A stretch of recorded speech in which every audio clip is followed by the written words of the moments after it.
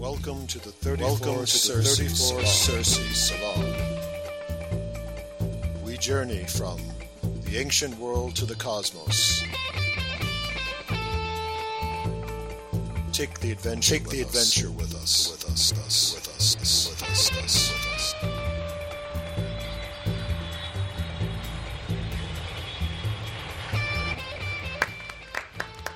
And welcome, everyone, to the 34 Circe Salon.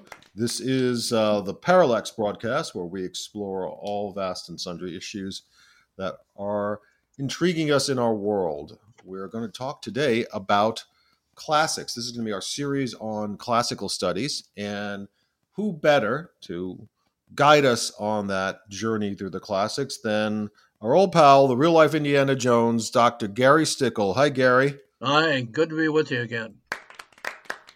A light smattering of applause for you.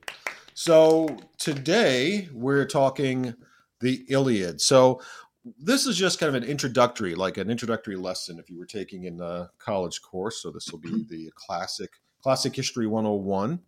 And we're going to talk about just the setting, the background for the Iliad before we get deeper into the story. So Gary, can you set it up for us? Can you tell us what the history was behind the story, the history underneath this tale, what was real about it, and a little bit about the man to whom the authorship has been attributed, Homer? Glad to, because I love these epics. I've been reading them ever since I was a little child, the Iliad and the Odyssey. Excuse me, my parents bought me a beautiful illustrated edition of both for children, and it entranced me, and then it led me to read the original many, many times. The Iliad is the story of the Trojan War, which was the most famous war of ancient times. Worldwide, it's the most famous ancient war in the entire world. And it's a story that most scholars believe that it actually happened, and it took place about 1200 BC to 1250 BC. There's different opinions on that. So over 3,000 years ago. Yes.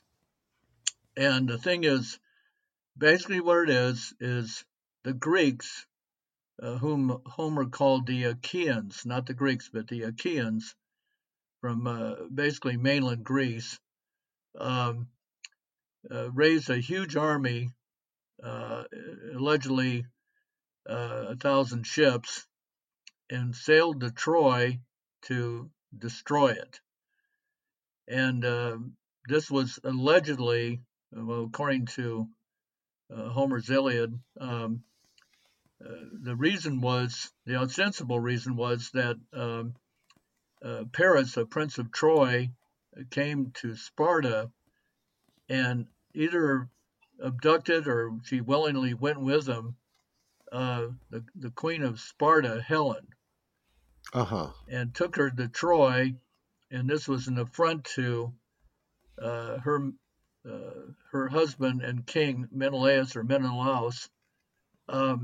So he went to his brother Agamemnon, who was not the king of all Greece, but he was a high king, sort of like the King Arthur of ancient Greece at the time, where he was the most powerful of all the kings of Greece. So he called all the kings of Greece to come together to form an army to go and destroy Troy. So the story goes they sailed to Troy and engaged in a siege that took 10 years to happen. Okay, let me stop you there. Yeah. So that's the setup. That's what we know, and we'll get into it a little bit more about the story, the tale. What do historians think was the reason for this battle? So most historians agree now, you say, that this did happen. There was a conflict between the people on the Greek peninsula and the people in Anatolia, what today is modern-day Turkey. So most historians believe that. What do they believe caused this conflict? Well, I think most historians today would say it wasn't about Helen, if she ever existed. It was about taking Troy out, excuse me, because Troy was located very strategically at the entrance to the Hellespont, which is the waterway between the Aegean Sea and the Black Sea. Mm-hmm. And so, in other words, Troy controlled all the ship traffic, and the Greeks had colonies around the Black Sea, which were mentioned in Jason and the Argonauts story in the Golden Fleece. And so I think the Trojans were charging a fee to go through, their opening, to the waterway. Of And course, and money. it's money which motivates many wars, and so they wanted to take out Troy for as a economic rival, so that Agamemnon, the Greeks, would totally dominate that part of the world. Right. So that's the historical basis of what historians believe is the basis for it. And so we have also the basis in the tale, which is Helen.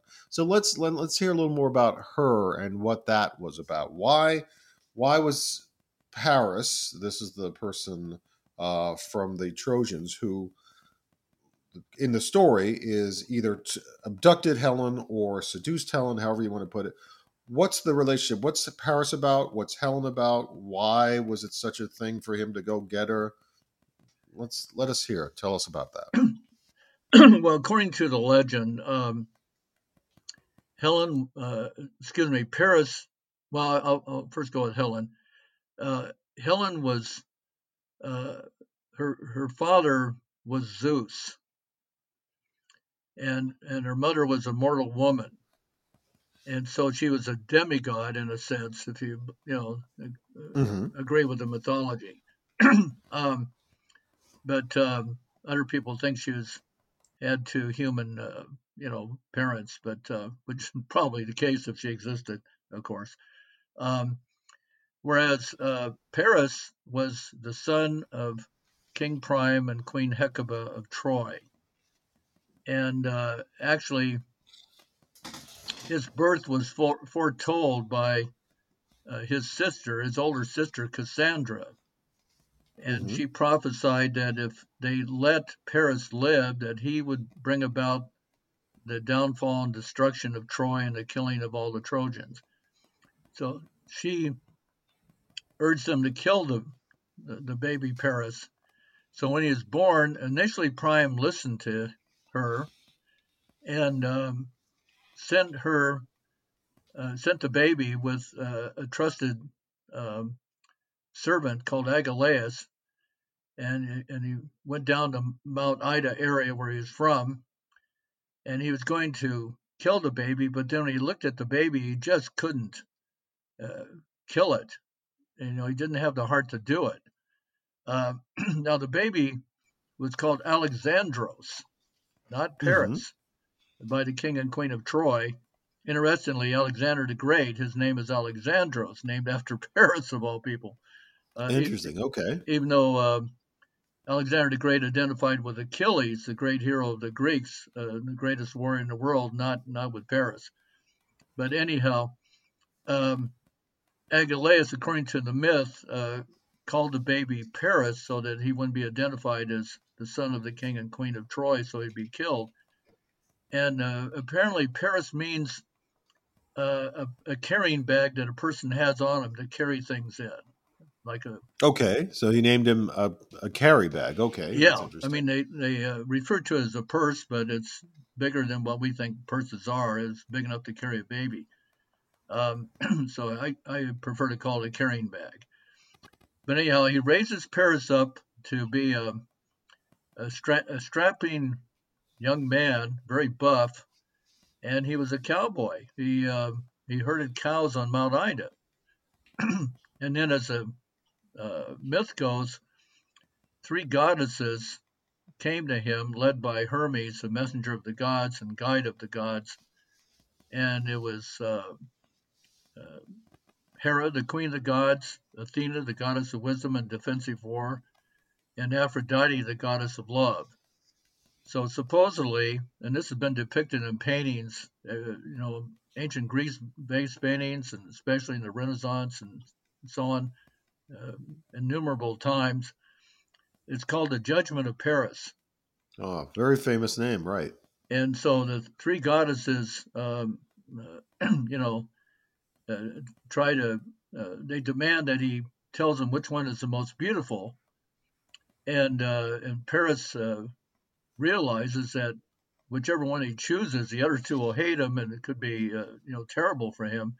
So Why did they pick him to do this? Do we know why Paris was chosen as the well, person to according to choose? legend, it was doomed to be, that, Oh, it was just fated that they'd yeah, corner him and say, "Hey." fated because he was the son of the king and queen of Troy, and he would lead to the downfall of Troy. So they corner him and say, "Who's the hottest? Which one of us?" Yeah. So in other words, the Greeks believed in these goddesses called the Fates, Mm-hmm. and so the legend would credit the Fates with Paris's life and what happened. So Hera offers them Asia to rule and riches and stuff, and Athena offers him to be the wisest man and ever victorious in war, but Aphrodite offers him the most beautiful woman in the world, which turns out to be Helen of Sparta. And so, being a normal young man, he chooses the most beautiful woman and gives her. Hermes gave him a golden apple to award whichever goddess he chose with a golden apple. They call it the apple of discord, its famous name. Mm-hmm. And he gives the golden apple to Aphrodite, and then Hera and Athena go off to plot the destruction of Troy. They side with the Greeks. Apple's giving people so much trouble in the ancient world. Yes. And so Paris, to find his fate, goes to Troy, and there, he engages in these sporting events that the ancient Greeks called games, and like the Olympic Games, which are Right. sporting events. And Yes. and like the movie Troy, which I recently saw again, the one with Brad Pitt about the year 2000. Um, Mm-hmm. they had this Orlando Bloom portray Paris, and he's kind of a girly man, to be honest. Weak in stature and then behavior. Um, Whereas Paris is supposed to be a buff cowboy, and so buff that when he engaged in these games, he defeated everybody in different sports, including boxing, and even defeated Hector, his brother, the chief defender of Troy and son of King Priam and Queen Hecuba. He even defeated him in boxing. So he wasn't this girly man at all. He was a very buff Right. guy, but as all Homer's characters were, he's a very complex character. So what was the complication about? So he's this buff athlete, strong guy.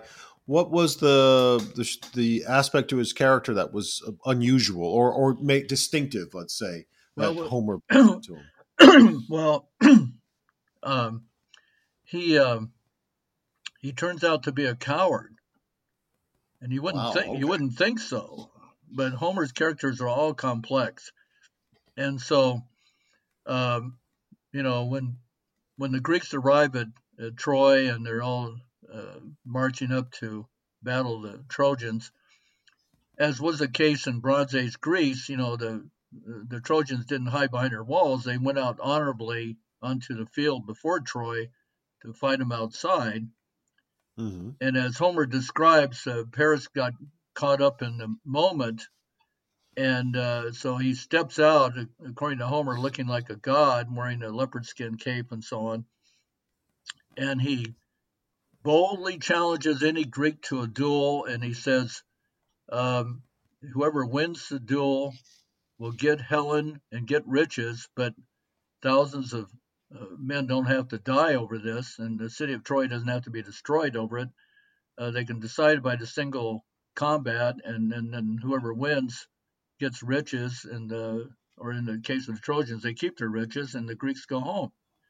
Mm-hmm. So the person that responds on the Greek side is Menelaus, because he feels, he's cuckolded by Paris, and which insulted not just him, but the house of Sparta, his Right. kingdom, because she was the queen of Sparta. So Homer says he comes rushing at uh, Paris like the god of war himself, Ares, and he's so intimidating looking that Paris cowardly backs into the ranks of the Trojans behind their shields.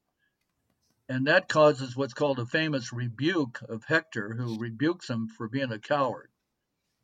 Boy. And he says, Paris, are you only good for pretty girls to run after, while the Greeks must be roaring now with laughter. So that, I mean, obviously for almost any culture, that would be an incredibly act of shame, to see him run away from his opponent. So for the Greeks, I guess especially so, this would have been something to really frown upon. Absolutely. And so, but what happens is, he responds to Hector's rebuke by agreeing to battle, Menelaus, and he does so, but he's no match for Menelaus, who's a very trained warrior. Mm-hmm. And Menelaus gets the best of him. He's about to kill him, but then, according to the myth, Aphrodite, who just loves Paris because he chose her as the most beautiful, snatches him off the battlefield in a mist and puts him in the bedroom with Helen. Mm-hmm. And then it's interesting that Helen rebukes him for not fighting it out.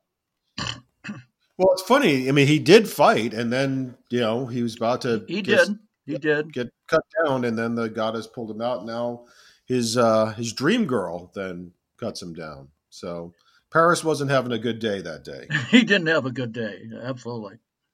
So we've got Paris, we've got Helen. Let's and have you said a little more about Helen? Could we say a little more about what her deal was? So she's a demigoddess. She's the most beautiful gal in the world, right? Yes. Queen of Sparta. Is there anything else about her we should know? Well, apparently she didn't have a good relationship with Menelaus, and so when this handsome young man shows up at the palace, she just instantly falls in love with him. I mean, that's the way I interpret it. So I don't think she was quote abducted. I think she willingly went. And then, like I said, her character's complex as all of Homer's characters. So there's a touching scene where King Priam and her are on the parapets, the walls of Troy, and they're looking at the advancing Greek army. And Priam asks her to identify who Agamemnon is, who Odysseus is, who Ajax is, who Menelaus is. Mm-hmm. And she does all this, and then she says, I'm going to bring a terrible tragedy on your city, and thousands of you will die. She offers to go back to Menelaus and spare everybody. Right. And King Priam, to show how noble he is, refuses it, and he says, "You're not the true cause of this war. The gods will it." And in essence, it's Agamemnon who wants to destroy Troy as an economic inhibitor to him dominating the whole area, the greater Aegean area of the world there. Right. And it's interesting to have that character Priam with that level of wisdom. Like you say, Homer has some very rich and complex characters. So Priam sees that, one, it's not this woman who's the cause of it, which is interesting for the ancient world because women were blamed for so many things, yes, so many ills, and he does not. And also that he sees that there was no way the river of fate and destiny was flowing in that way, so that they were just going to end up in that battle. And he shows his incredible kindness to Helen, because he could have easily agreed with her and put her out the gates of Troy, but I don't think that would have stopped Agamemnon. He would have taken her back, but still attacked Troy. Right. So we have that. We have Helen. Can you tell us some of the other principal characters and some of the gods as well? So let's start with the mortals. So maybe a little more about Priam, a little more about Agamemnon and Achilles, those folks. Well, as I said, Menelaus was motivated by wanting justice because he abducted his wife and queen. He felt insulted as the house of Sparta, the kingship was insulted, by what happened. But I think what motivated Agamemnon was, like I said, the taking out an economic barrier to the Greeks dominating the whole part of the world there economically with trade and so on. So he had a convenient excuse to make war on an rival. A rival, right? And and Agamemnon, he had the most ships. Homer, in the third chapter book of the Iliad, enumerates. It's called the Catalog of Ships, and it turns out that Agamemnon had the most at 100 ships, whereas Odysseus, who's a minor king but yet very important to the story, had only 12 ships, a sacred number, by the way. Mm-hmm. And that Agamemnon is depicted as arrogant throughout the Iliad, and he also, to insult Achilles, the great warrior hero, the greatest of the Greeks, he steals his concubine, his love slave, Briseis,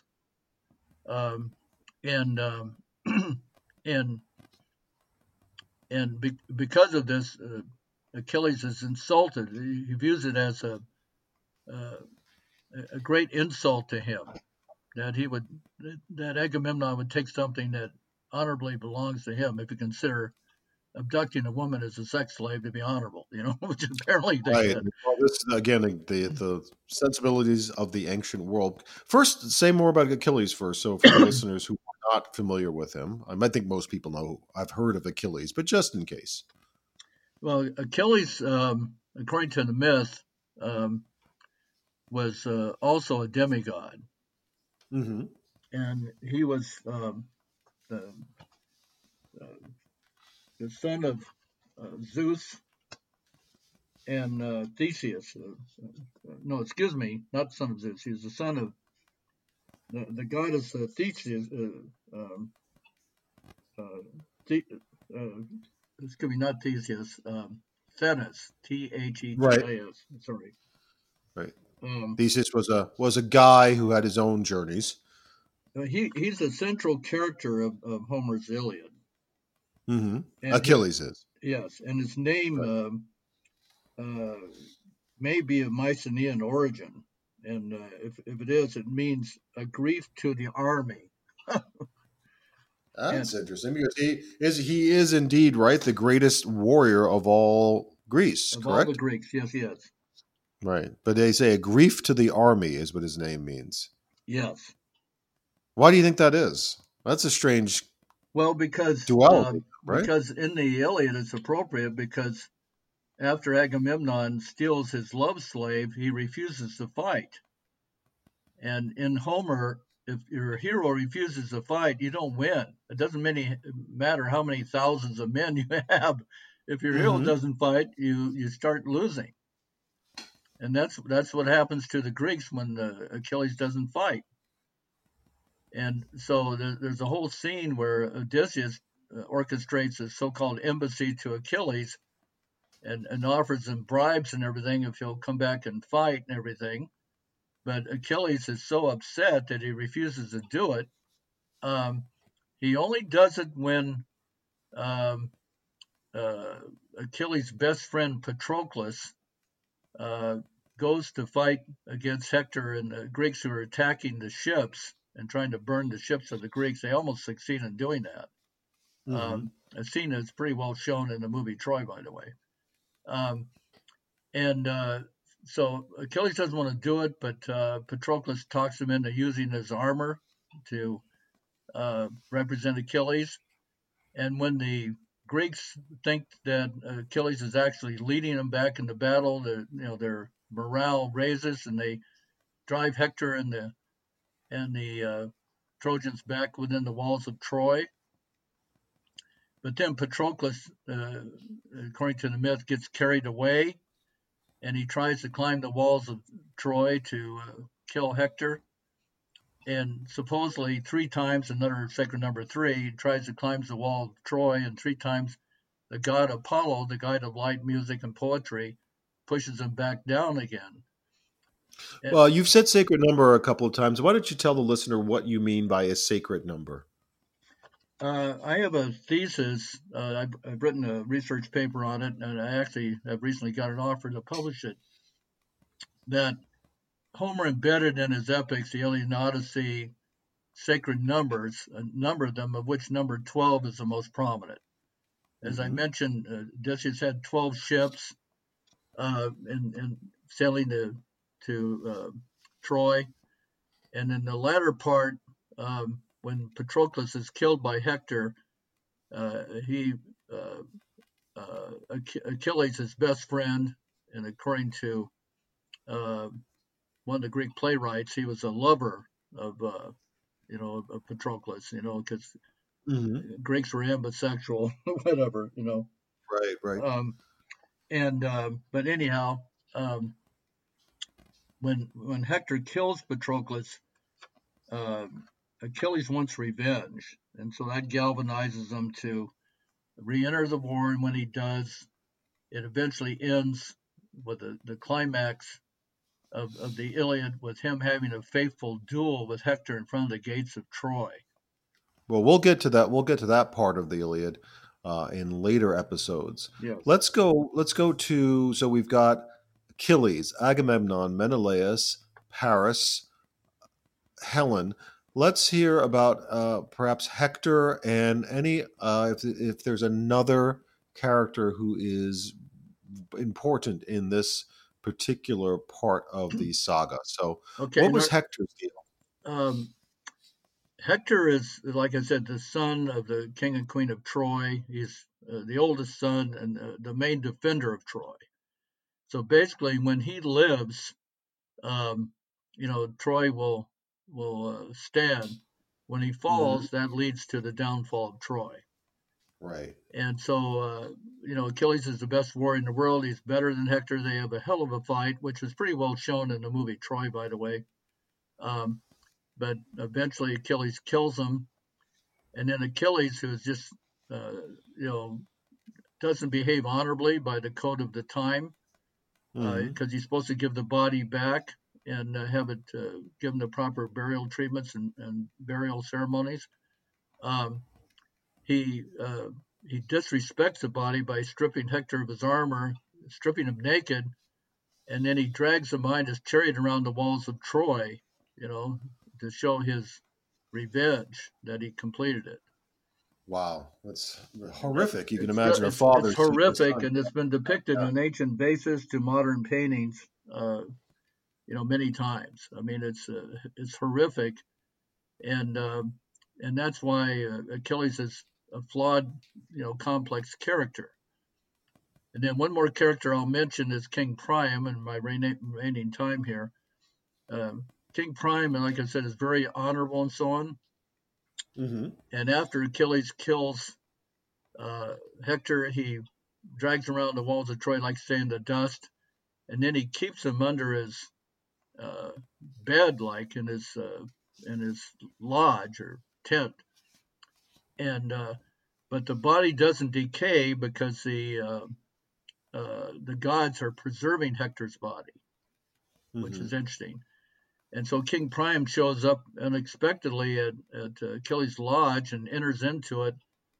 And Achilles is shocked of the bravery of this old man. And like in the one of the best scenes of the movie Troy, Peter O'Toole portrays Priam, I think, in a great way. And it's a very touching scene, that he begs for the body. He goes in, and this is actually part of the myth. He kisses the hands of Achilles. He says, "I do what no man in history has ever done. I kiss the hands of the man who killed my son." Wow. So he begs for the body to do the proper burial ceremonies. And Achilles, to show his complexity, because basically he's an arrogant, obnoxious character throughout the Iliad. Homer has him completely changing his attitude, and he hears out and he admires the bravery. He says that King Priam is a better king than the one leading their army, meaning Agamemnon, and he can't stand. Mm-hmm. And so he has this, I call it Achilles' speech, and he gives this long speech and then agrees to allow King Priam to take Hector's body back to Troy. And get this, he says, he asked for 11 days for the burial ceremonies. And he said, this is King Priam speaking, he says, and we will resume fighting on the 12th day if we must. Again, the sacred number 12. Right. Let me ask you, with the little time we have left, one more character, and we'll touch upon the gods and goddesses in the next episode. Odysseus. We're certainly going to talk about him in the Odyssey, which bears his name, of course. How does he fit into the Iliad? It's interesting that he's a minor king power-wise, and so on. He only has 12 ships, like I say, which is an indicator of his lack of, dominance. But yet he's one of the epithets, these two-word descriptors that Homer uses throughout the Iliad and Odyssey. He's clever, crafty Odysseus. So he's actually the one that comes up with the idea of the Trojan horse, which Odysseus will lie, steal, and cheat to achieve his ends. He's not a perfect hero by any means. And the Trojan horse, I call it the first stealth machine of history.